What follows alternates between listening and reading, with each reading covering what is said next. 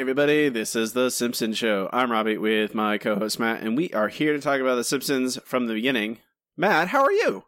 I'm fantastic, but the screaming, it just has to stop. Please, Robbie, make the screaming stop. I mean, we'll talk a lot about screaming in this episode of this podcast about The Simpsons. We are not alone today. We have a very special guest, Andrew Bloom of the AndrewBlog.net.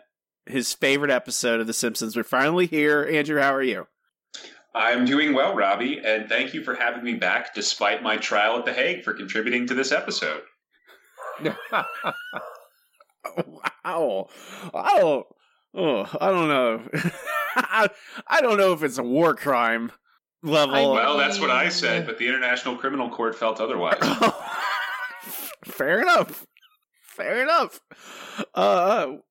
are brought to you by supporters on Patreon. You can support us by going to patreon.com/The Simpsons Show. For only $2 a month, you get access to all of our bonus content.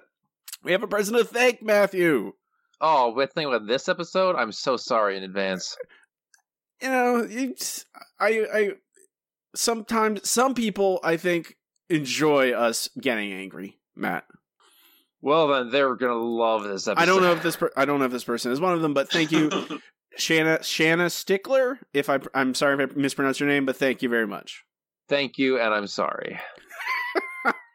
This week's episode is The Frying Game, episode DABF16, originally aired May 19th, 2002, written by John Swartzwelder, directed by Michael Polcino, received a 6.2 rating, which is approximately 6.5 million viewers, finished in 46th place for the week.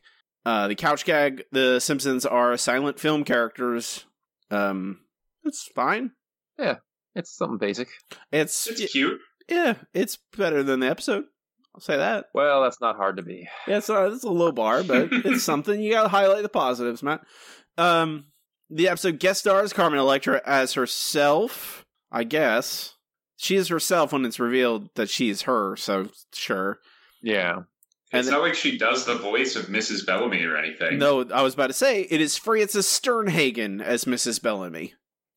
Frances Sternhagen is a character actress, was on a lot of Broadway. I know her as a someone from The Mist. Interesting. Who is she in The Mist? I think she has like a headscarf on in The Mist. She's like an old lady with a headscarf in the grocery store. Okay. All right. I'll have to rewatch The Mist and better appreciate the progeny of Mrs. Bellamy. She's also a bit part in Misery. And so does she have a secret life in Stephen King adaptations? I don't know. Well, if you don't, then no one does. So I retract the question. She's in a lot of television. She's been in a lot of Small Things, Law and Order, Cheers, ER, Sex and the City, The Closer. I don't know. She's retired at this point. No, so we're not talking about this episode. Strange. Pushing it off. The episode begins with Lenny and Carl talking about random stuff. And there's a clip at some point. If you ask me, Muhammad Ali in his prime was much better than anti-lock brakes. Yeah, but what about Johnny Mathis versus Diet Pepsi? Oh, I cannot listen to this again. Guys, I just ordered my wife the greatest anniversary present. A koi pond. A koi pond? Yeah, a meditative lily pond with big, beautiful fish that fry up really good. Oh, that's the perfect gift. Yeah, you don't even have to feed the fish, because squirrels drown in it. You got this husband thing down, Homer. Yeah, you must be some kind of marriage super genius. How about a few tips? Certainly, Lenford. Make every day a celebration of your love. Surprise her with a pasta salad. Put a mini beret on your wing. Oh, this stuff is gold. Happy marriage, here I come. This'll really help with my speed dating. I got 400 no's. That sure is some speedy dating. Ha ha.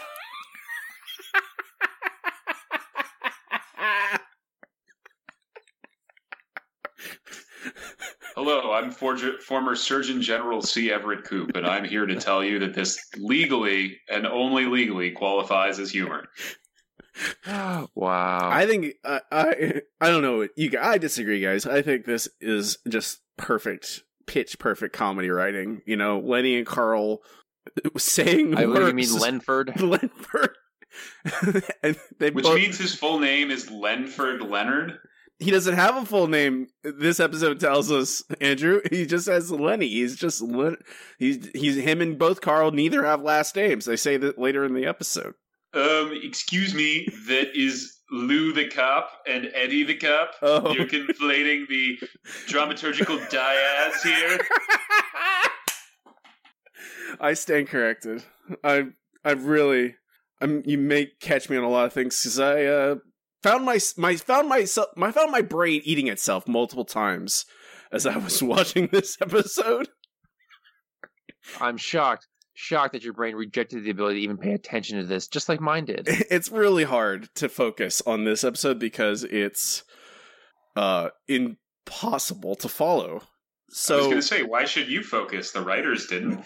Yes. And this opening, I think, is very appropriate to highlight the fact that all of these, we're going to be jumping around from scene to scene, and sometimes you'll go, hey, that doesn't make any sense. There's no really plot or character reason that we're going from this to that, and I'm going to say you're right, but we're not going to be able to highlight every single time that happens. So we have introduction to one of the many plots of this episode where Homer has bought Marge a koi pond. Did you say Bodden? Bought Marge a koi pond. Okay. It's a perfectly cromulent word. Don't. Mm-hmm. Come on, Matt. I gotta keep you on your toes. So normally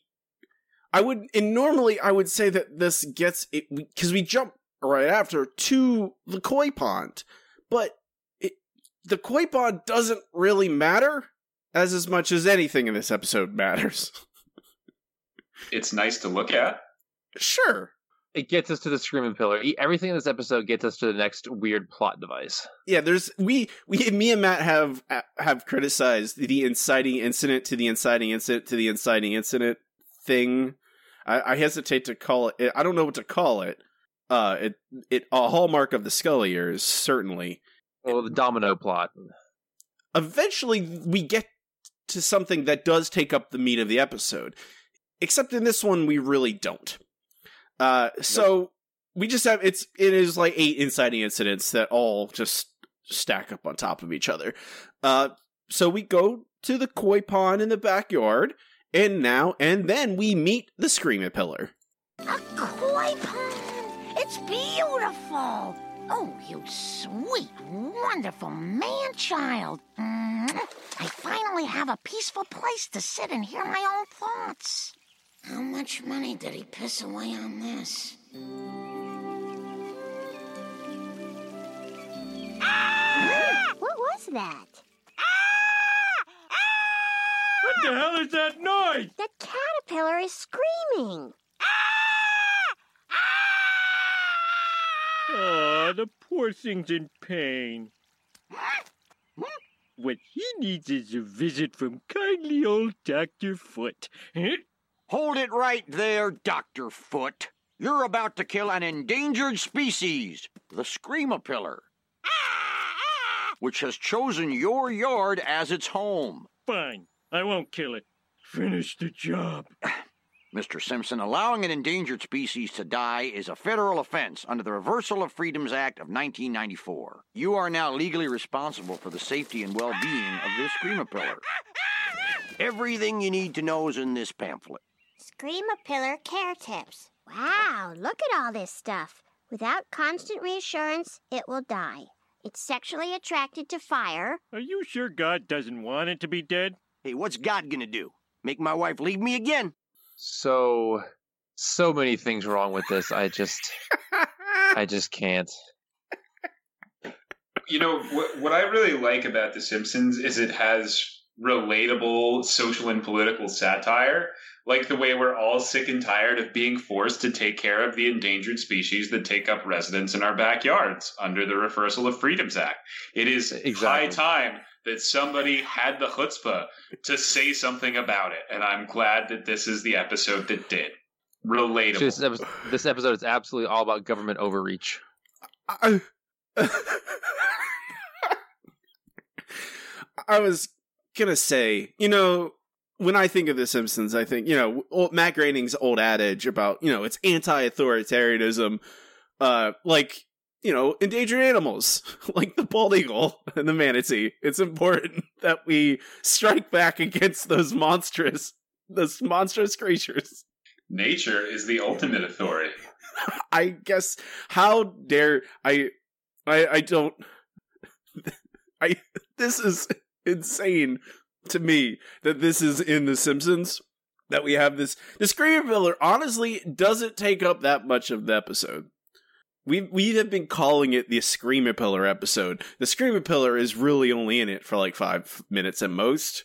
Not even that, because the whole beginning with Homer at Moe's and everything, that has nothing to do with the Screaming Pillar. The Screaming Pillar is on screen for probably less than 2 minutes entirely. Right, and so we just refer to it as the Screaming Pillar episode, but it's calling this episode anything is probably a misnomer, because it's nothing. But it doesn't.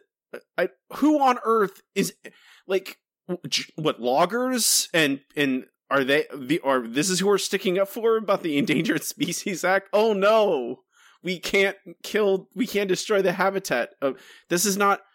It doesn't. The Endangered Species Act does not affect single family homeowners. They're generally. It's such a misrepresentation of anything about the Endangered Species Act, which has just been restricted even further. So that's great. Matt makes a good note in our notes, and that this man is just Walter Peck from Ghostbusters again. Right. Because, for some reason, the Harold Ramis and I think Bill Murray, who worked on the script of Ghostbusters, decided that what government agency should we have be jerks? Oh, that's right, the EPA. The people that are trying to keep us from breathing horrible, disgusting air and keep our water clean. How awful! Why should they do anything like that? Matt, I will say that the Ghostbusters script also had a lot of Dan Aykroyd in it, and Dan Aykroyd is a nutcase. That's 100% correct.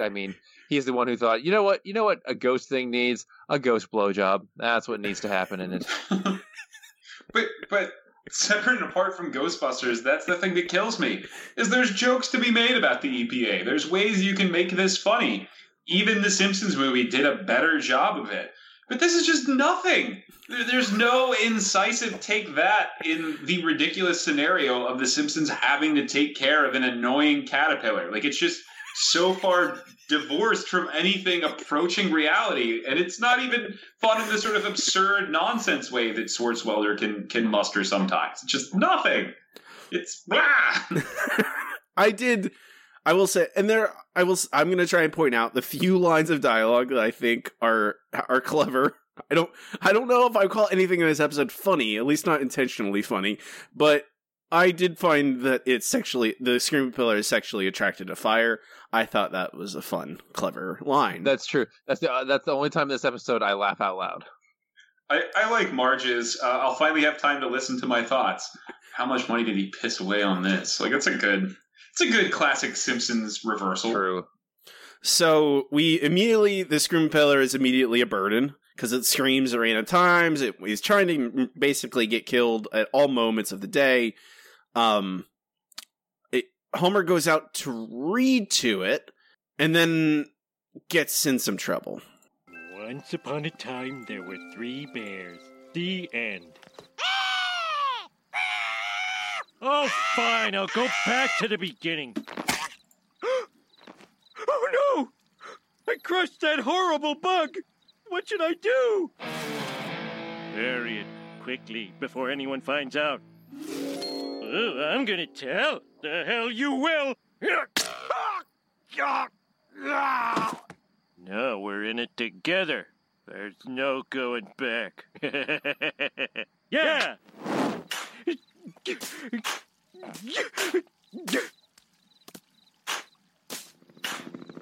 Stop what you're doing! Why don't I hear any screaming? He's sleeping. Then why don't I hear any sleep screams? Well, the thing about that is, Woohoo! He's alive! No, you can't punish me. Homer Simpson, for attempted insecticide and aggravated buggery, I sentence you to 200 hours of community service.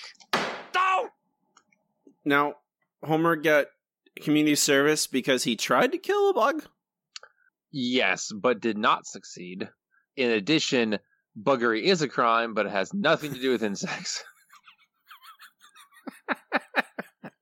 I don't know. It's just so, hey, there's a scream pillar, and then he tries to kill it, but it doesn't even die. They can't even commit to Homer actually killing the bug.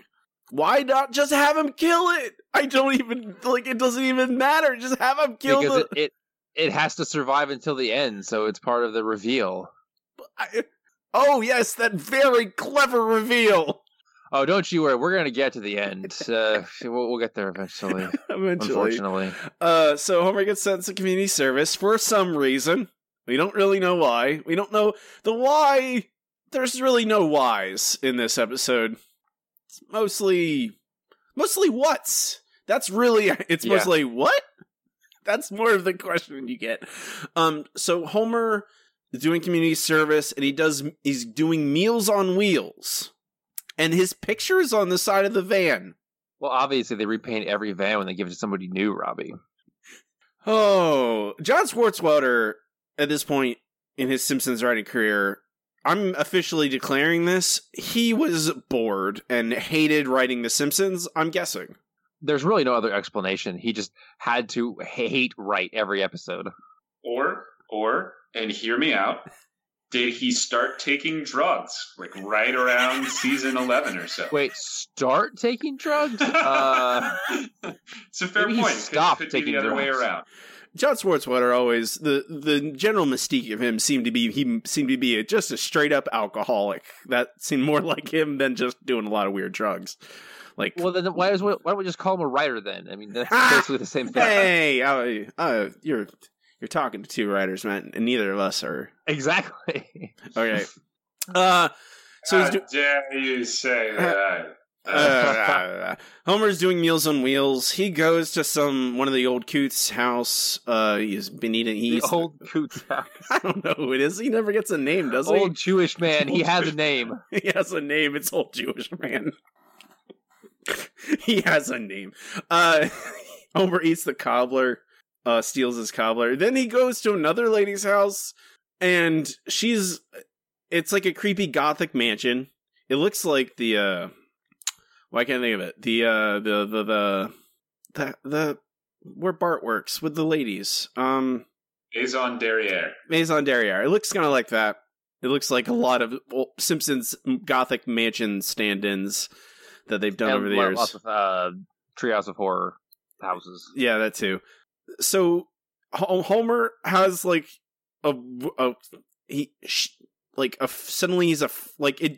suddenly jumps into oh no, he's in a haunted house, and then there's a woman there who has an axe, and then he runs and hides in a closet, and there's a skeleton, and that's when we go to commercial. 6 minutes and 14 seconds in.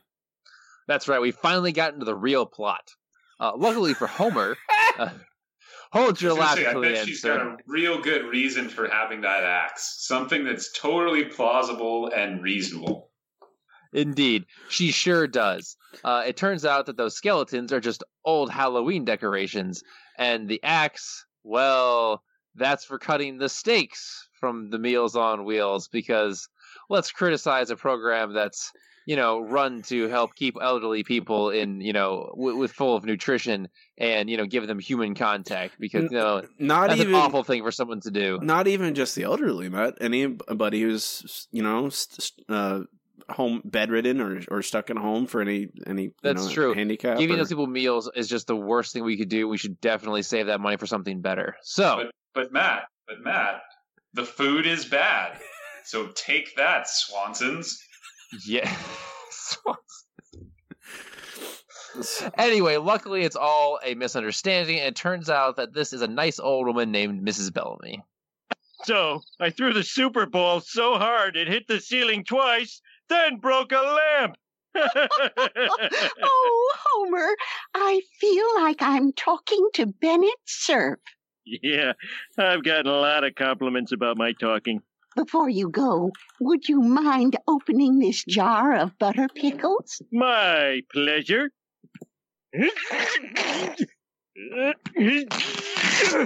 Oh, my!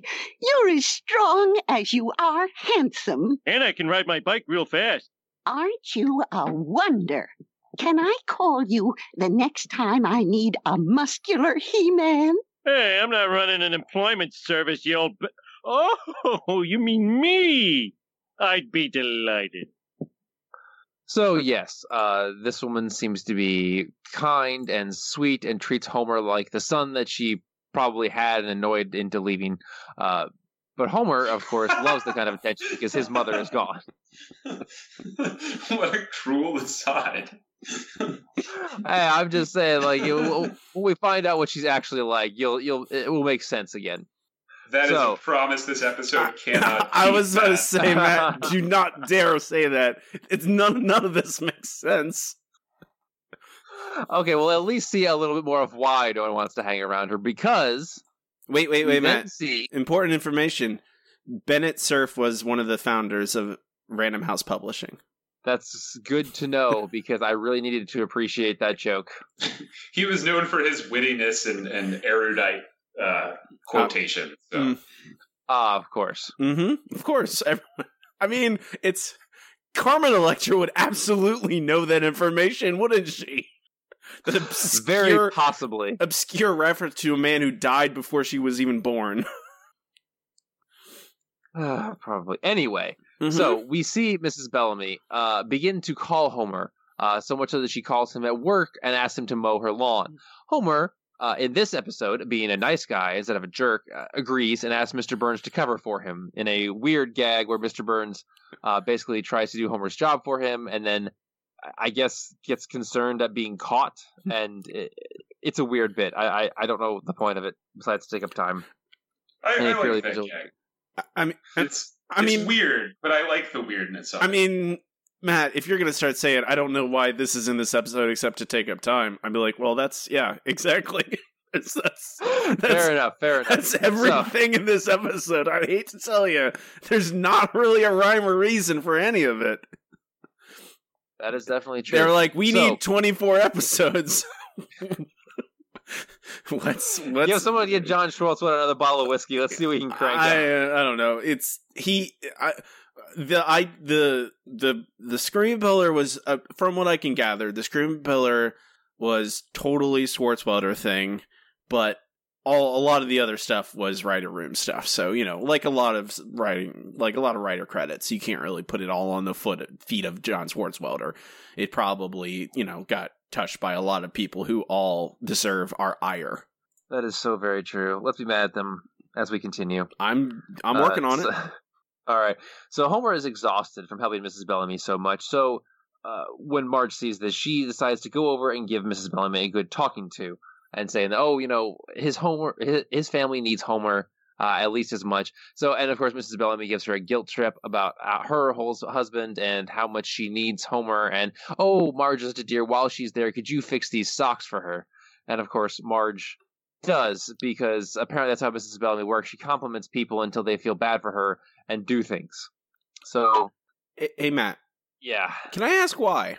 Why people do nice things for her? Why are we watching this happen in this episode? Robbie, if you're going to ask why things happen, this is going to be a very long episode. It's the thing that I'm asking every time. Like, why are Homer and Marge working for this old lady? It's very clear. Carmen Electra is known for her guile and schemingness, and they need to establish that at this point in the episode. That's how we know it's her later. Why is she friends with all the old ladies in Springfield if she's Carmen Electra? Because they basically made out the Mrs. Bellamy out of whole cloth, and she's been studying for this role for years, in fact. Mrs. Bellamy is actually played by a rotating cast of characters, and Carmen Electra is just the latest person to take over the role. It's like 007. Mrs. Bellamy is just a code name. Exactly. Speaking of which, eventually, the whole family ends up working for her, including the kids. They're all over there doing chores, while Mrs. Bellamy sits with her aforementioned friends, including the rich old white lady Agnes Skinner, and there's one other one I don't remember. Not important. But they're making old lady jokes at the expense of other old ladies and the Simpsons themselves. Rich old white lady? Is that her actual character's name? That's the only thing I've ever called her, so sure, why not? Okay, all right. So while Mrs. Bellamy has her friends over, the Simpsons are working hard, and eventually they leave. Mrs. Bellamy goes to another part of the house and screams. That's all we hear. And then Marge and Homer run in to find Mrs. Bellamy dying on the floor and a man with braces having stolen her diamond necklace. So she's dead now. Yep, Mrs. Bellamy, the sweet old lady who is manipulative towards the Simpsons, is now dead. So, oddly enough, the police show up and start a real investigation, which is not what you'd expect with the Springfield police, but they do. So let me get this straight. This mysterious man with braces just stabbed the old lady and disappeared. Without a trace. Found her will, Chief. It was just changed to leave the Simpsons $50,000. Oh, so it's a good thing she died. From our point of view. Financially. Well, I'd like to thank you both for cooperating with... Did you do it? Chief Wiggum, Homer and I are innocent. I'm sorry, Marge. I can't believe I tried to trick you with such an underhand... Did you do it? No.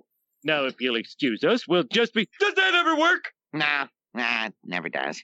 Fuck 'em, Lou. Yeah, sure, go ahead. I'll be back on the streets by dinner time, you'll see. So, yes, this is actually one of the better gags in the episode, because I really enjoy when Homer yelled back. But I don't understand why they arrest Chief Wiggum. But sure, why not? But Matt, you skipped right over that brilliant bit of Simpsons wordplay that it's known for. Yeah, I did. Let's continue to skip right past that. So obviously, at this point, with Mrs. Bellamy's will having been changed to give the Simpsons money, and them being the ones who found her body, they're the prime suspects. Everyone is scared of Marge and Homer. Everyone looks down on them. Homer begins making, phrases around town saying, "Oh, I kill somebody for this," and of course everyone believes him because they suspect he killed Mrs. Bellamy. So everyone is scared of him. Mo gives him whatever he wants. Church ends up being only a couple minutes long because Reverend Lovejoy doesn't want to get killed, which I'm sure we've all tried to do at one point or another. Luckily, most reverends and preachers are a little bit of sterner stuff than Reverend Lovejoy, so it doesn't work. There's also a death tour, or a Springfield murder tour, that goes past their house. And, of course, Marge tries to disabuse the people on the murder tour of what happened. Homer instead uses it as a taxi service because it goes right by their house, obviously. That's a good gag. I like that gag, too. And I'll say, I think this is probably the funniest stretch of the episode, that for whatever reason, the show is better able to wring laughs out of the fact that Homer and Marge are murder suspects than anything else here. Why that is, I don't know, but it seems to be so. Just goes to how weak the rest of the plot is, and it's going to get way worse as it goes on. Because the next thing that happens is that the police begin to ransack the Simpsons' house. Why they didn't do this immediately, I couldn't tell you, but apparently it's been several days. Why? Why what, Robbie? Why? How? Whatever? Why would they? How could they? If they are, how? I'm really... Which they, Robbie, the writers? No, I'm gonna try and not frame it as questions about... I mean, I will frame those questions probably at the end, after we start talking about how this thing could possibly get out the shape it came out in. But my question is, the police are at the crime scene, and there's a dead body. Homer and Marge are there. Wiggum is immediately suspicious of them. And Marge herself says the man with braces took the diamond necklace. Wouldn't the police have searched Homer and Marge right at that moment because they're there? Absolutely. And then they would have searched them and the house that they're in. And they would have found nothing. at that moment, and then they would have gone, oh, well, someone else must have taken it. And then, I'm sorry, I don't want to introduce too much logic into this episode because, God forbid, there'd be like a black hole would rip open. I was going to say, this episode would melt down into constituent atoms if you tried to introduce any logic whatsoever. The space-time continuum would be torn asunder. I think this portion of the episode is the funniest part, I guess. But it still just makes no sense to me. Like, when you look at other murder mysteries The Simpsons have done over the years, they all make sense, like, logically, and which mysteries have to make sense. If you want to write a mystery, you have to have a rationality to it. It has to have logical, like, you can't just... You have to foreshadow things, and you have to include red herrings, and it has to be laid out cleverly, which The Simpsons have done multiple times prior. But this has nothing. There's nothing, no logic. And we're just like supposed to accept that this is what's happening now because why? Why? Because you'll take what we give you and you'll like it. That's what it seems like at this point. So what happened? What do the police find in the Simpsons house, Matt? The police, while Wiggum is going through Marge's underwear drawer again and again, but avoiding Homer's underwear drawer, Lou finds the necklace in Maggie's room because Maggie's playing with it. Because that makes all the sense in the world. Wiggum arrests Homer and Marge. No, I'm going to end this act. Wiggum arrests Homer and Marge. We go to commercial. Now you can ask your question. How did Maggie get the necklace? Because obviously the Simpsons are stupid and just left it hanging out in their house. No, the worst criminals ever. No, but literally, we are the twist ending of this thing says that they are framed to be a part of a TV reality game show, and someone planted the necklace there. How did they do that? They broke into the Simpsons' home and planted the necklace in the baby's room? When? How? I think if past history has shown anything, it's that News Corp and the Fox Network are capable of breaking into people's private spaces and planning what they want there. Ooh. Got some political jokes in here, guys. Topical.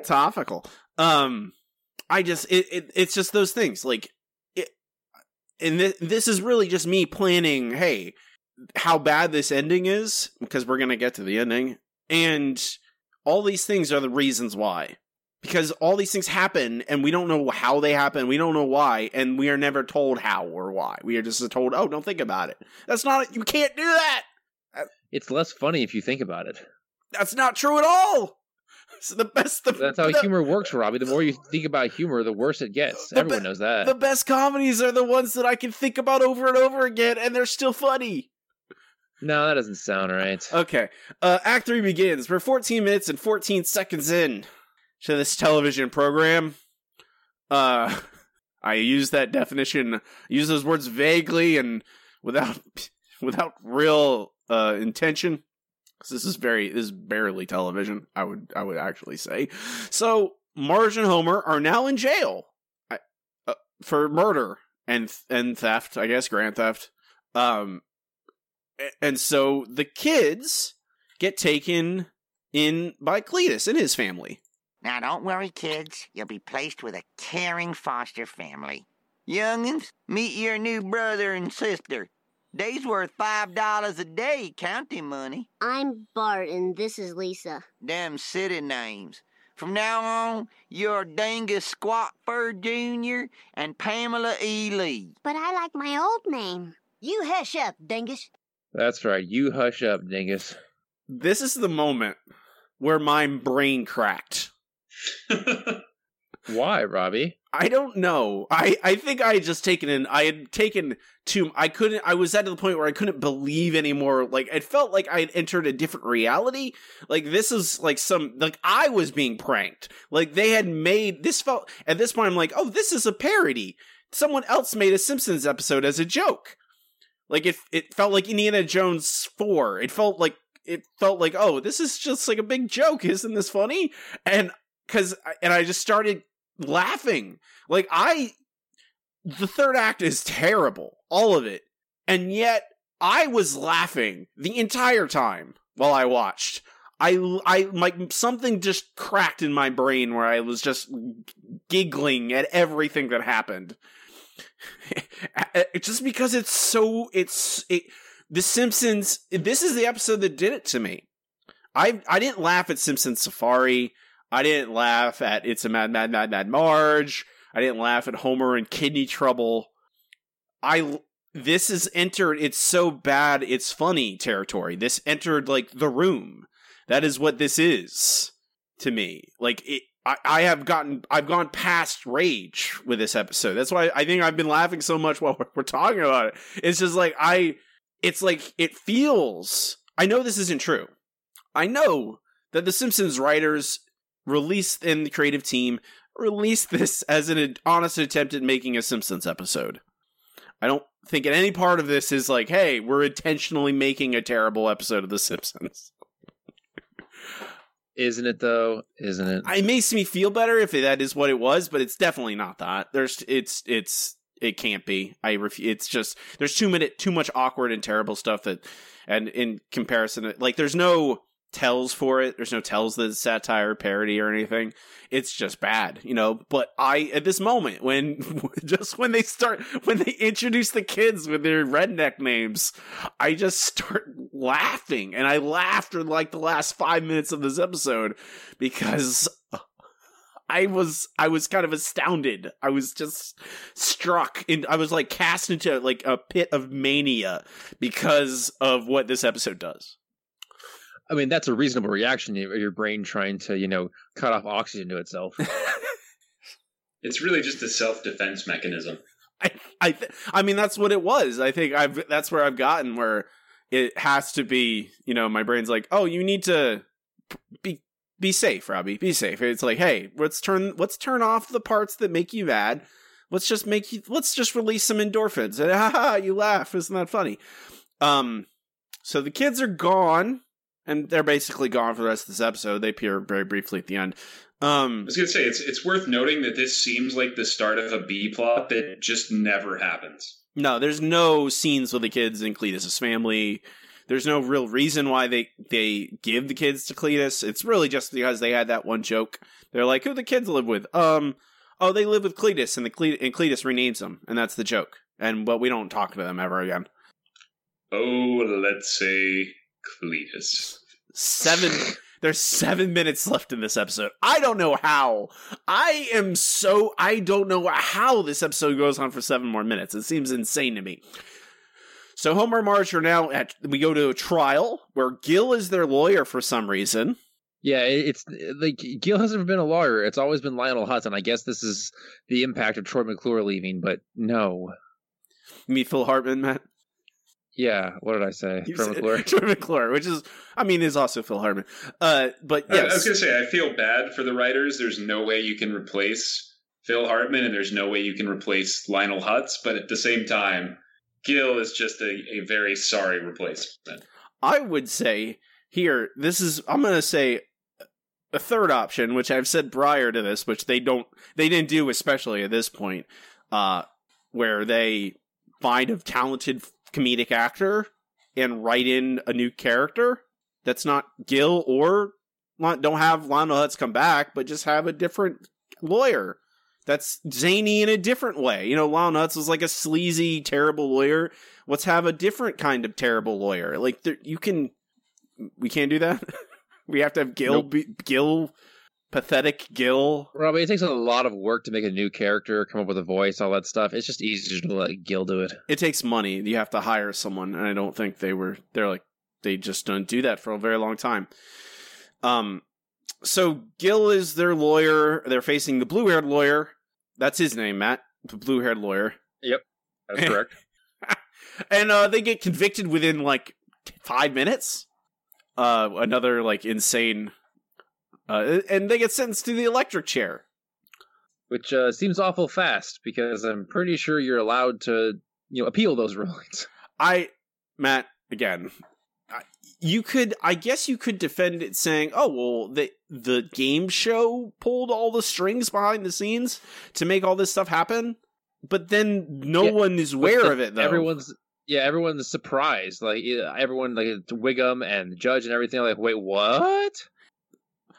And it would make the slightest bit of sense if, Fox paid off the city of Springfield. Hey, if you let us frame one of your citizens for our reality show, we'll give you $100,000 for your municipal works. That makes total sense. You could even see Mayor Quimby walking away like, I have consulted with the judges, and I find this is in the broader interest of health and well-being of the citizenry. Now, if you'll excuse me, and walks off to some desert island or something. Like, you could totally make this work. But no, not even that small thing you could do to make this just nonsense crap pile make the tiniest bit of reasonable sense. Nonsense crap pile.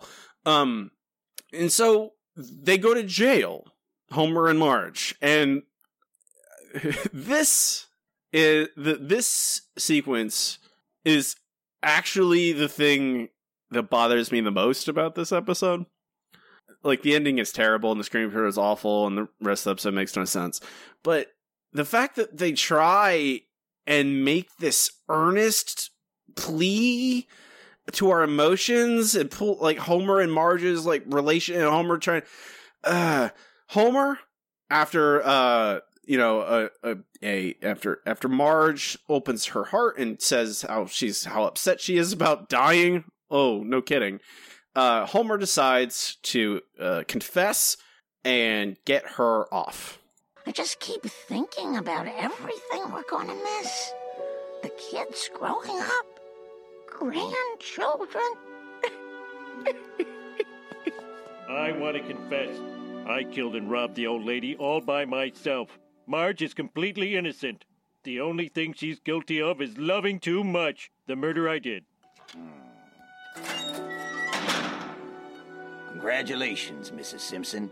Your husband confessed to everything. You're free to go. My love, you saved my life. Now you do it for me. I have so many things that are wrong with this. Just so many. I don't... So thing number one, this is just absolutely not how the judicial system works, and maybe Fox bribed the prison or God knows what else. Or hey, the execution is all a farce anyway, so maybe the entire prison thing is a farce. So maybe you can write that off. Step two, I admire the effort to try to inject some heart and sentiment into this episode. It is, say what you will about this episode, and I have and will say plenty more. But at the very least, this isn't, for the most part, jerk-ass Homer. It is a version of him who is at least trying to do a good thing. But because the situation doesn't build to it in any meaningful way, because there's no part of this that makes sense up to this point, it just feels entirely tacked on and unearned. There's no groundwork that is laid for the Simpsons' emotional trajectory to reach this point. It's just something that happens. Mind you, after Homer propositions his wife through the prison bars where there's other death row inmates out there. Like, it is such a reasonable thing to attempt in an entirely unreasonable way to attempt it. And the third thing, which is just weird. Am I crazy here? I think Homer's line readings are just really odd. Like Marge's only crime is loving me too much. The murder I did. Like, what does that even mean? And at the end, when he says, now you do it for me. Like, I know that's supposed to be kind of a reversal gag. Like, he doesn't understand what he's done, which A, completely undercuts the emotional sacrifice that he's making here. But B, is still going on where they're playing the sad musical sting that's supposed to be a cue to the audience to care and feel bad in this situation. The whole thing is just so very frustratingly miscalibrated. Yeah. So I think that could be the tagline for this particular episode. You said the word unearned. Unearned, you say. They didn't do enough work for you? You know, when they jumped between 18 different plots prior to this moment, when they made everything so silly and stupid, and then they suddenly jumped to a scene where immediately after Marge refuses to have sex with Homer in a crowded jail cell. Are you trying to imply that this episode might have been like a little rushed and put together? Like the line readings are a little hastily edited, or the writing itself is not cohesive?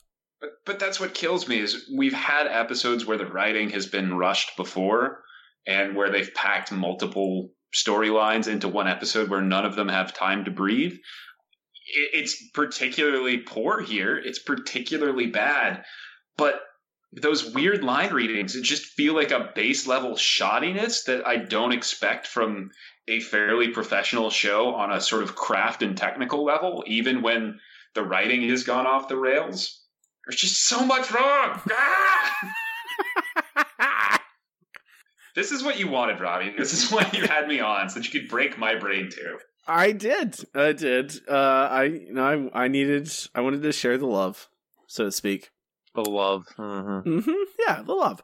So, I want to outline that this is an episode of a television show, the longest running television show of all time, run by some of the smartest comedic writers of all time, some of the best voice actors of all time, and they thought this was okay. They thought this was a perfectly acceptable thing to release for millions of people to watch on their primetime television. Homer takes the blame now. He is alone in jail going to get executed. This all, again, happens so very quickly.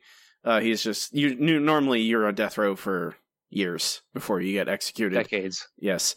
But no, he's like, it's like, what, a couple days. I think it's the next day, actually, because he's eating his last meal.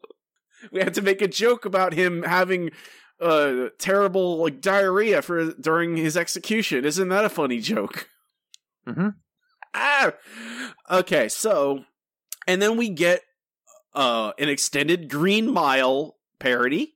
Topical. What everyone was asking for, where they, literally, John Coffey and the Little Mouse, a dead man walking on the Green Mile, they say all the words, they do all the things. Michael Clark Duncan, rest in peace, wisely decided not to do this character, thankfully. But it's just, and it goes on. It's like this whole sequence is minutes long at this point. We get and they're trying to give it gravitas. They're trying to make it feel impactful. I don't know why, because the rest of this episode didn't make any sense leading to this point. You could just isolate this scene, and you're like, well, why, what? Why is this happening? So they march him to the execution chamber, the electric chair, and they sit him down, and they're gonna electrocute him, and then we get the big reveal. Hello?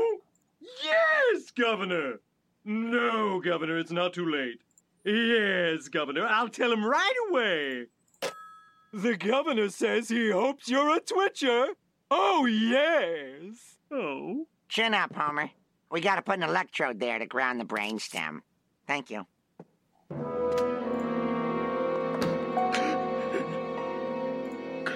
Goodbye, Marge. I'll always love you.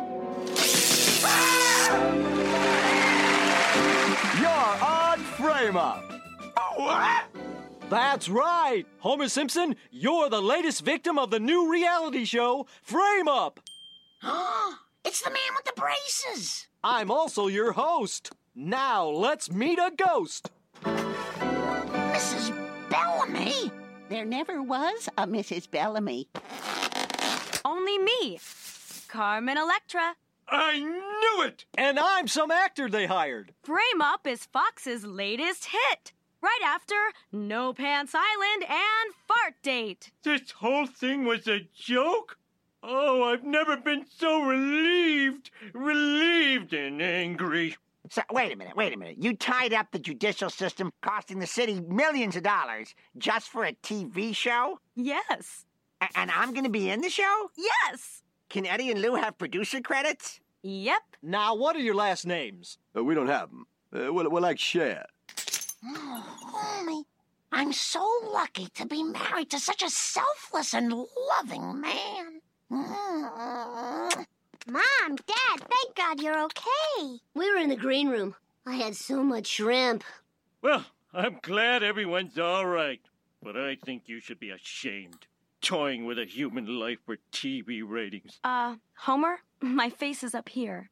I've made my choice. I know we're not supposed to put logic into this because, again, it all melts away. But one, why would you undercut Homer's final speech by having him stare at Carmen Electra's boobs? Two, does this mean Bart and Lisa never actually went to Cletus? They just were hanging out somewhere else the whole time. And three, didn't Wiggum and the police check to see if the woman was actually dead, Mrs. Bellman was actually dead, and they're supposedly not in on it? There, okay, I said my piece. I mean, Matt, why would it start making sense now? Why? Oh, you mean... I know, I just... None of it makes sense. This is all nonsense. It's just a random assemblage of scenes. I mean, it's not an episode. It's a parody. This is Tommy Wiseau makes The Simpsons. Yeah, sounds about right. It's like someone described a Simpson. Oh, Robbie, it seems you are the expert. Tearing me apart, Matt Groening. Lisa was right there. But Lisa is not she's not it. I'm not going to blame Lisa for this. She's a fictional character. You have to blame it all on Lisa. She's a fictional character. She's not responsible. No, they don't care. I don't know. Again, I've said this before, but I would be ashamed to have my name on something like this, to try and push this out on television and say, hey, look, we made an episode of your favorite show. Oh. I mean, it's true, but they probably didn't have much of a choice. They didn't have much of a choice. Yeah, they're probably, if I want a job, I have to work on this terrible episode. Make it better? Well, good luck with that. I mean, it's not rocket science. This again. This is not even a first draft. How can you explain what happens in this? This is literally what happens in this episode. Homer buys Marge a koi pond. She finds a screamapillar on it. They get confronted by the EPA. The EPA makes them take care of the caterpillar. They accidentally almost hurt it. Homer gets sentenced to community service, starts working for an old lady. The old lady starts Homer and Marge and the rest of the family working for her. The old lady gets murdered and her diamond necklace gets stolen. Homer and Marge get framed for the murder, get arrested, and then go to prison. Homer takes claim of the murder so Marge can go free. Homer gets is about to get executed, then we revealed that they were framed by a game show. That's the order of events. That is what happens in this episode. What on earth is that? Go back and watch a season 3 episode of The Simpsons. A season 2 episode of The Simpsons. They're so simple and so... I'm gonna tip my hand. Matt, for your trivia questions, they're all from the Blowfish episode. And I was looking, okay. I went back and I was watching it. Because I was thinking, Homer dying. I was like, oh, what happens? And I was trying to, connect the dots there. So I went back, and I'm like, and there's a scene in that episode where Homer, he has his list of the things he wants to get done before he dies. And one of them is listen to Lisa play the saxophone. And there's just this, it's a scene where it's mostly kind of just character and empty. And they let the characters fill the scene. They let the characters fill that space. And Lisa's like, oh, I guess you want me to turn off, and stop playing. And Homer's like, no, I want you to play something. And she starts playing something sad. And it draws out character from Homer. He starts feeling sad because he's about to die. He thinks he's dying. And then Lisa notices this because she's empathetic. She starts playing When the Saints Go Marching In. And this is my favorite part of that scene is because, and they play for a minute, and Homer starts singing. He gets the lyrics wrong, but he's happy because he's spending time with his little girl before he dies. And it's just a joyous scene with these two characters. We both really, we like them both so much.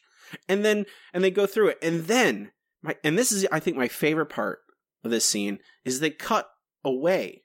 They cut outside the house, and they just have Homer and Lisa's playing muted a little bit. It's dialed down because we are outside the house now, but it's telling us, look how loud this is. They're celebrating this together, and it doesn't have to be hilarious. They're not trying to like, hey, we need to make a joke about this real quick. Snap, snap, snap. What if we don't tell a joke right now? What's going to happen? Are people going to turn the channel? Can't have that. Blah, blah, blah, blah, blah. No, it's just, hey, we'll pull back. We'll let the gravity of the scene speak for itself. It's full of confidence and intelligence, and it's funny, but it doesn't need it. It's not trying to be, oh, we need to be the funniest thing in the world. It understands that it needs to tell a story about these characters for us to be engaged with this episode. There's nothing in this. That's not going to happen. No, it's just every time we watch one of these, and this is one of the worst yet. I don't know. I'm not going to admit to the worst episode ever, even though Andrew certainly thinks it is. But what are you doing? What's happening? What? It's crusty worker and parasite reaction gif. That's what this is. But for me, I feel like the ending is what puts it over the top, because I think this is far from the first Simpsons episode that has consisted of a bunch of random stuff. Especially in the Scully years, the show would get aimless, it would lose direction, and you would just kind of have one event bleeding into the other. I think that's fairly common. The thing that gets me is that this ending just retroactively tears down everything the episode tried to do up to that point. Like, it tries to sell you a murder mystery, it tries to sell you this Homer sacrifice, it tries to sell you on the tension of the situation of what's going to happen to Homer, and then just said, all of that was meaningless. It's all this big, stupid ruse that doesn't make sense if you think about it for 5 seconds. And on top of that, it's just a lame humor episode. Like, there's a handful of decent gags in it, but it's not even one of those where you're like, well, it's just kind of a gag fest, but at least the gags are enjoyable. There's just so little to latch onto here. And I really try. I go into every Simpsons episode, no matter how many times I've seen rough stuff go on, hoping that there'll be something to latch onto. That I like these characters, I like these writers, I like this world. There's usually something for me. And this is one where you just hit rock bottom and they hand you a shovel. Pretty much. Yeah, I can't disagree much. This episode's miserable. Don't watch it if you haven't yet. Never watch it. Unless you like, please no, or unless you have to, like we did. Do not watch this. Or like, I did laugh at it mostly because of how bad it was. So maybe if you're looking for that, it's not like racist or sexist or anything. So there's that. Like I can. It's a very clean demonstration of ineptitude. We'll rank it at the end of the show. Hey, Matt. Robbie, is this episode broken? I don't even need to ask you. Of course it frickin' is. Wait. No, you were right the first time with that quick fix idea. Let's see. Quick fix. Ah. I had to play the music, Matt. It's very important. Sure it is. Sure it is, Robbie. Okay. It's absolutely obvious. Yes, of course. Yeah, we've been railing against it for, 40 minutes now or whatever it's been. Probably an hour at this point. Yeah, an hour. I don't know how. Okay, I'll ask you, Andrew. Is there anything in this episode that's salvageable? So I don't think you could make this episode great or even good, but I think you could make it passable. And to do that, I think you need to do 3 things. Thing number 1, cut out the screamapillar entirely. Not just because it's annoying, because it's pointless. Start the episode with Homer having to do community service. You can set that up in 1 line, and then you can actually have space for the events in the episode to breathe. It's not going to be perfect, but it'll be something, and you'll waste less time. Point number 2, have mysterious things happen that suggest this could be a reality show. It doesn't have to be out and out suggestions, but Homer opens a door and there's a video camera for no reason. He just goes, huh, that's weird, and closes it. They run into a production truck. Something, the very slightest of things to set up that bonkers ass ending. And third, somewhere in the beginning of the episode, or even in the middle of the episode, set up some emotional trajectory where Homer is being selfish. Maybe he's having fun at his community service and he won't take the kids along. Or, again, you set up the selfishness in some way that I used to enjoy my family, but now there's Mrs. Bellamy who's very kind to me, so I like going over to here. You set up that Homer is selfish so that at the end, when he is self-sacrificing, when he is willing to give up his life so that Marge can go back and enjoy the kids, there is some meaning to it. There is some call and response there. I'm not saying it would make it funnier. I'm not saying it would make the sequence of events suddenly click into place as a reasonable thing. But I think if you did those, you could actually get to a decent episode, if not necessarily a good one. You're right. I would just throw it away. But that's just me. Yeah, it seems like there are so many better ideas that could have been developed into an episode than this. Like, there doesn't need to be whatever this is. This was like, hey, John Swartzer has an idea about some weird caterpillar. Oh, let's let him do it. He's written like 70 episodes. He'll just annoy us if we don't let him. Just let him do it. He'll just annoy us.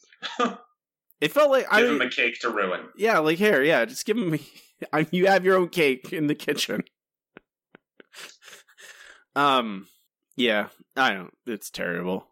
We're splitting hairs at this point. We can move on to our next segment. It is time for comments from the news group. Okay, here we are. Alt.nerd.obsessive. Comments from the news group is where I look through the it's not. Oh wait, no, that's wrong. I look through the nohomers.net forums. Look at the reviews for the episode as it came out. See what people thought about it at the time. Get some solid data. Some really solid data here. So they have a poll every week, and 7% give it a perfect score. 5 out of 5, perfect. I don't know what's wrong with those people.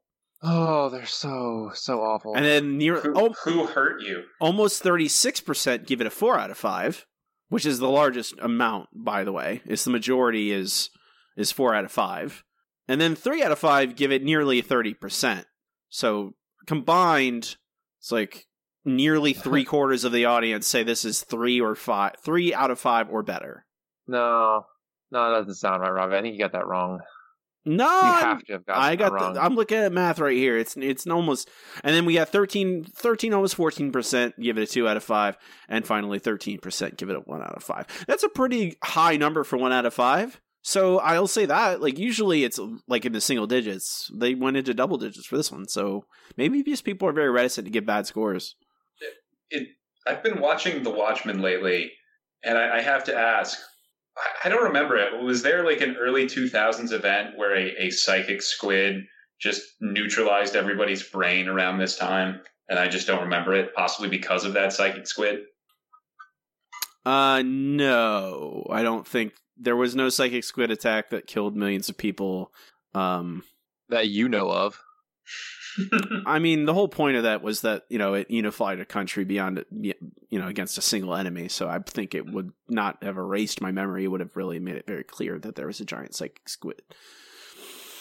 That was just a story, Robbie. Oh, I see. I got some reviews.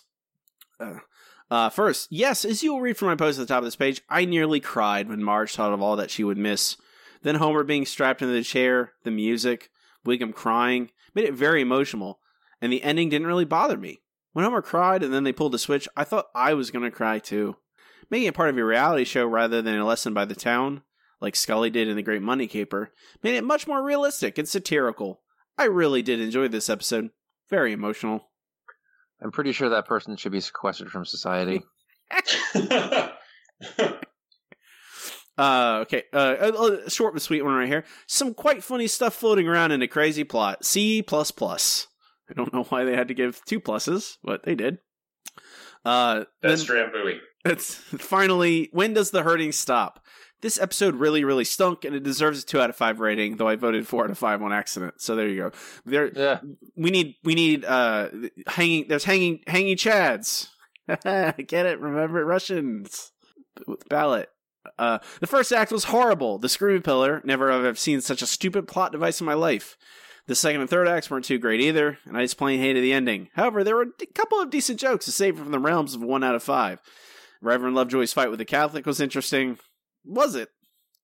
Pretty sure we skipped right over that for a very good reason. We skipped over. There's a lot of stuff we just skip over because it's not good.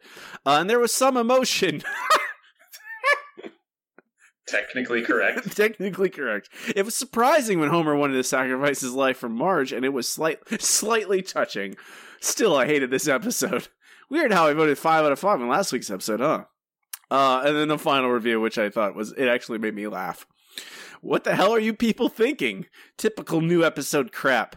Screaming Pillar sucked. Meals on Wheels sucked. Game show suckety sucked.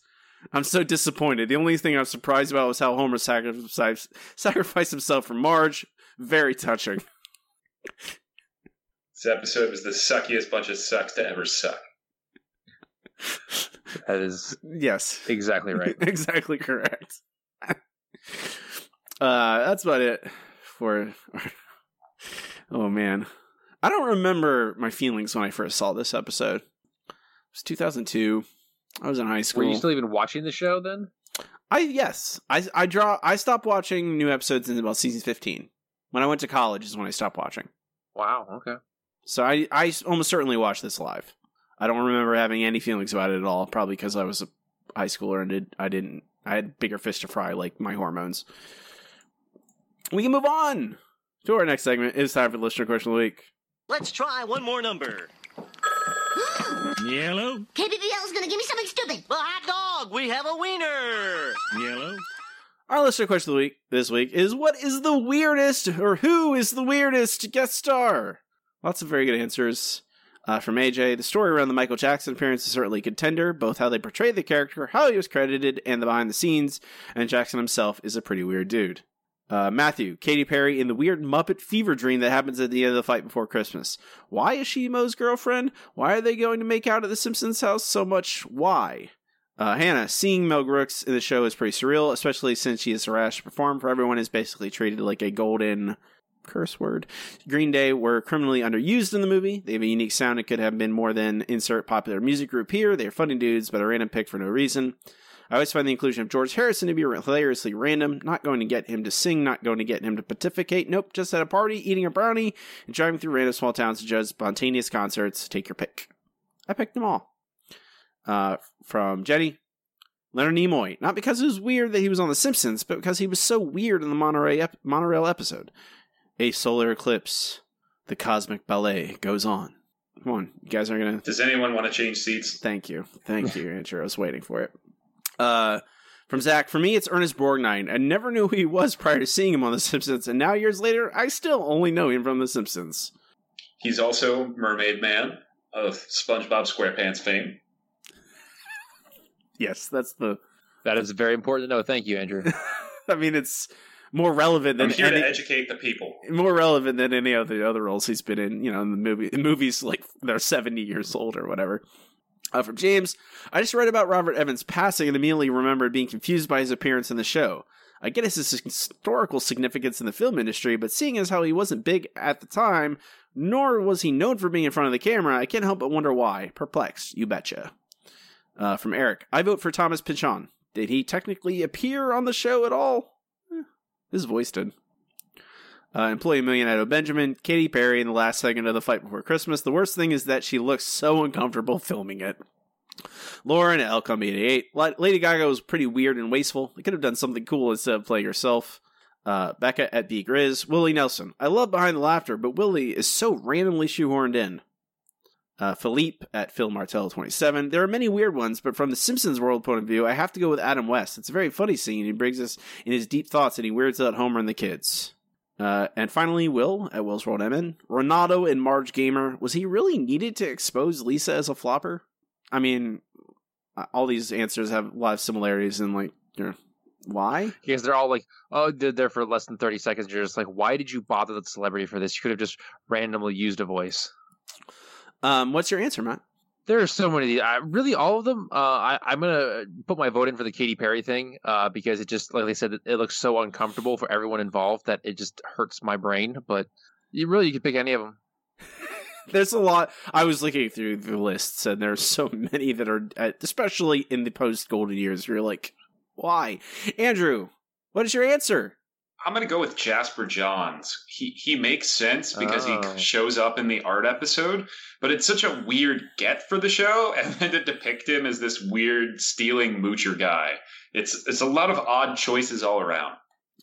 As I said, I looked down the list to try to get inspiration, and then it made me remember something, and I did not realize that Andy Serkis did a voice for The Simpsons. He was Cleany. Really? In Dude, Where's My Ranch? Oh, wow. Cleany. Wow. It's kind of hobbity. A 12-second Gollum joke. Oh, wow. I can't believe that was actually him. Oh, my gosh. That was Andy Serkis. I guess they needed him to do the Gollum voice for that 12-second bit where they have a guy at the ranch who cleans. For whatever reason. Oh, okay. Very strange. Next week's question. What is the worst ending? Your least favorite, whatever. Oh, can we just say all of season 12? I mean, you'll get your chance next week, Matt. Fair enough. I'll post this question on our social media. Facebook.com/The Simpsons Show Pod. Twitter @Simpsons Show Pod. You can email us at simpsonshowpod@gmail.com. Next up, Matt, we're getting close. We're nearing the end. Thank God. It is time for the No Google Trivia Challenge. I am too smart. I am too smart. SMRT. I mean SMART. The No Google Trivia Challenge is where Matt and I each challenge each other with 3 trivia questions, one easy, one medium, one hard, and try and stump the other. Matt has a 2-point lead on me. I believe it's 2 points. 2 points, 2 episodes to go, including this one. Give me an easy question, Matt. All right, all of your questions this week are from Lisa the Iconoclast. Ooh. Which I believe is from one of your favorite seasons, so hopefully you know these. Anyway, your easy question, what was Jebediah Springfield's name before he changed it? Hans Sprungfeld. You are correct, sir. You're easy, and like I said, Matt, these are all from Redfish, Bluefish, Blowfish, Bluefish. Whatever. Okay. It's not that's not the right name. What does Homer eat that fatally poisons him? That's, yes, Blowfish. Although it doesn't actually fatally poison him, but you understand. Yeah. I get you. Your medium question. What food is Hollis Hurlbut making when Lisa finds the silver tongue he hid? Johnny cakes. You are correct. Your children's children. 3 months. For 3 months. Your medium question. What name does Bart use for his prank call to Moe's? Oh, God. All right. This is fairly early on.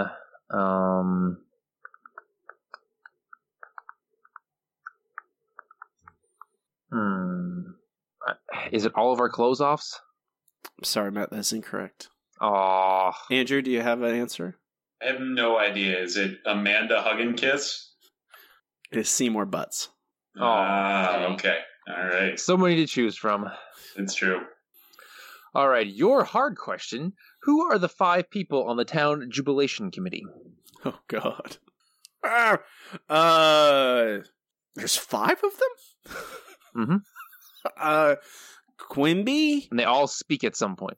Quimby, Krusty, Dr. Hibbert, Helen Lovejoy, and Wiggum. You're close. You're actually very close. It is Quimby, Wiggum, Skinner, Reverend Lovejoy, and Dr. Hibbert. Ah, okay. Skinner, yeah. Why? And they all speak at some point, too. Turns out that's a good episode. All right, Matt. It's a really good episode. Your hard question. What is on Homer's final to-do list? There are 12 items. How many do I have to get? Just name as many as you can, and we'll see how it goes. All right. He has a man-to-man with Bart. listens to Lisa play her saxophone, makes a video for Maggie, reconciles with Abe. He has a one last drink with the boys, dinner with the family. He tells off Mr. Burns. He is intimate with Marge. Yeah, I swear he had something where he wanted to ride something, but I don't know what it was. That's all I got. You missed make a list. The first thing, which is crossed out. That's right. Eat a hearty breakfast. Make funeral arrangement. Okay. Go hang gliding. That's the one I was thinking of. And plant a tree. Plant a tree. I will give you a point. All right, I'll take 1 point. That will keep me in the lead by a single point. Yes. Andrew, did you bring any questions? As a matter of fact, I did, Robbie. And in honor of the Screamapillar, all of my questions are based on insects, or at least insects is the theme. Okay. Okay. Who would like to go first? Matt would like to go first. That's true, I would. Okay, Matt. In Deep Space Homer, I should preface this is the easy question. In Deep Space Homer, who welcomes our new insect overlords? Kent Brockman. That is correct.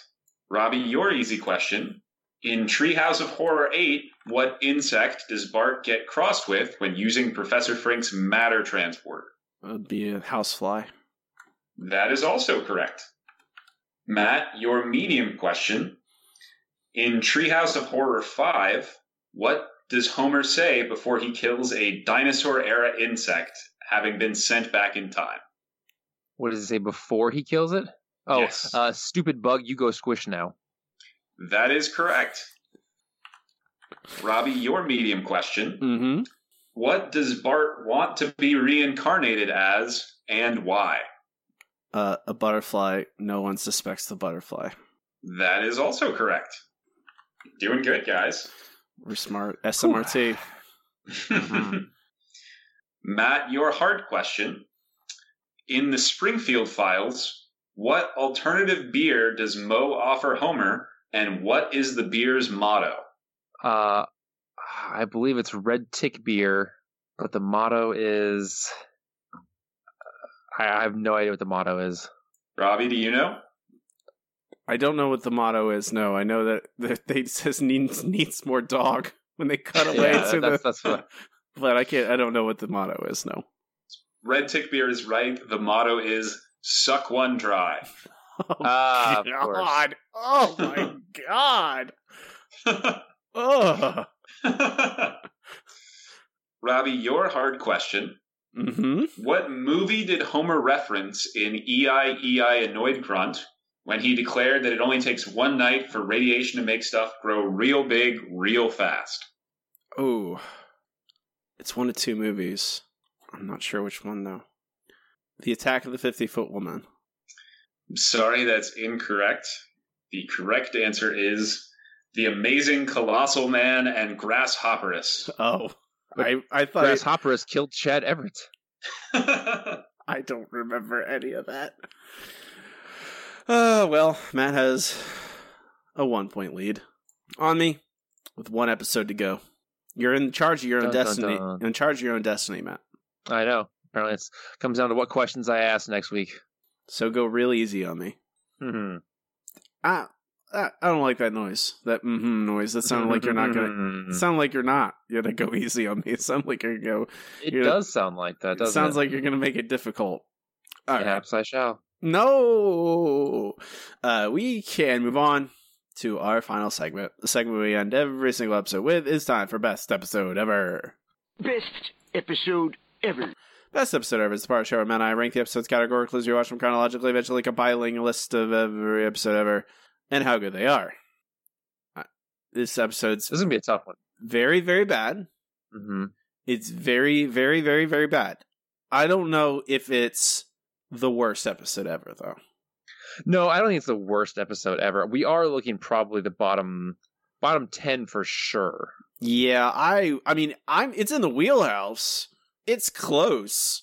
I think like it's a question of like some of these things are like full of problematic and social stuff and racism and God knows other, like, character assassination. Like, those are the things that generally fall down to the bottom of the list. I think a good comparison one for this is Kill the Alligator and Run, which also just makes literally no sense. Exactly. Missionary Impossible is also close because the end just kind of falls apart. Like, the inciting incident is just mind-numbingly stupid. Yeah, all those bottom, like, the bottom three, they're in their very... I think this... I want to say that this is worse than the Swedish Taboo. I'm pretty sure of that. I think it's worse than the Swedish Taboo. Is it worse than Missionary Impossible, Matt? That's where I'm at a toss-up. I don't know.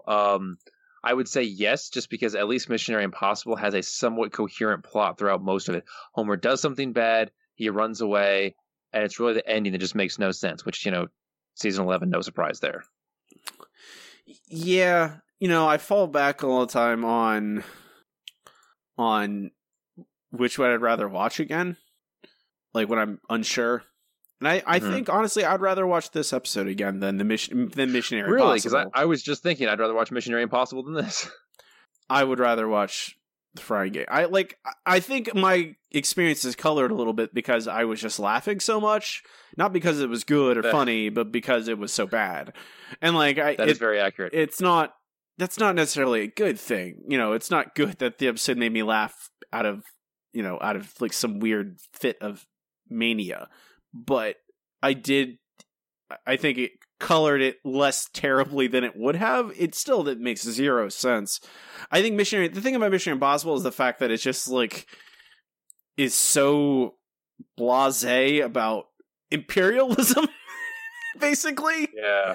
And that's what really kind of pushes me over the edge. Those bottom three, they're all terrible in their own way. But I think The Frying Game I would say that it does fit. I would put it right above Missionary Impossible. That works for me. Like I said, both these episodes make zero sense, and that's just the way it is. I would say that these bottom four are their own territory. That's true, because even the Swedish Taboo, the plot makes sense. It's offensive, but it makes sense.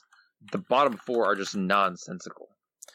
Yeah, I mean, there's a lot of nonsense in the area, like the next tier. Which is from Make Room for Lisa down to the Swedish Taboo. They're all their own sorts of terrible. And then there's, the slightly less terrible tier that's still pretty bad. Andrew, this is your worst episode, right? For sure. It's at least my least favorite. I think worst is a slightly different calculation, but it would be at the bottom of my list. I think, let me put it this way. There are things I laugh about in Kill the Alligator and Run. There are things I laugh about in Missionary Impossible. Those episodes have bigger problems, sort of more conceptual problems, and I totally get that. I think this is such a near laughless half hour that on top of all the other problems, it puts it down below those two. And I think Simpson Safari could give it a run for its money because it is also a very unfunny, very unfocused episode and also has the added bonus of, if you can consider it that, being kind of racist, which is never a good thing. But the other side of the coin is that I feel like all of those episodes are bad in an interesting way. The Frying Game is just a tediously bad episode. It is just ill-considered, ill-constructed. It's got nothing going for it. And I think there's something to be said for things that fail, but fail in intriguing and ways that make you sort of just go, what a car crash. This is it's just bad. It's not interesting bad. It's not funny bad. It's not ambitiously bad. It is just thoroughly, regularly bad from stem to stern. So that's my pitch for putting it at the bottom. I mean, this is not nearly as contentious an argument as the best episodes because they're terrible. Although I still can't. This has been recently brought up again, Andrew. Your feelings about Home Alone 2. I just don't think we can forgive that. Home Alone 2 is a soulless rehash of the first movie. Whoa. Hey, we're not out here to attack classic movies, all right? What if we just do the former movie, but we add Rob Schneider and Donald Trump? Trump appears for like 8 seconds, okay? He's not an appreciable difference in the movie. No, exactly. Other than that movie's exactly the same. I don't need it to be any different. If they kept making Home Alone movies every 3 years with the same plot and just different ways, they're like Final Destination movies, you know? I just want to see the Wet Bandits get beaten in different ways. That's true, and that's what Christmas is all about, is seeing two dim-witted criminals be, physically abused for an hour and a half for, wanting revenge on a child. Yeah, exactly. I think they made like 5 of those, didn't they? They did, but but after 2, there's no Macaulay Culkin, so we don't talk about those. So the entire cinematic universe goes away. Or Joe Pesci or Daniel Stern. They don't. None of those. They need those 3. Those. I'm pretty sure French Stewart is in the 3rd one. He is. He's in the 4th one as well. Wow. If you replace Macaulay Culkin with a suitable child actor and still had Joe Pesci and Daniel Stern, I think it would still be acceptable to just keep pumping out. Criminals get bricks thrown at them in various ways for a few different sequels. But when you take away all of those people and just have some weird charisma-less kid and French Stewart, no, thank you. You can find this list at our website, thesimpsonshow.com. Links to all of our stuff there, our Facebook or Twitter, our RSS feed, a link to our Patreon. If you want to throw the show a couple $, we'd really appreciate it. Get a lot of bonus content along with it. We're going to have a recorded bonus episode shortly about comparing Nightmare on Elm Street in the Treehouse of Horror segment. Do not touch Willie. Good advice. Exactly. Andrew, before we go, is there anything you'd like to plug? Yes, there is.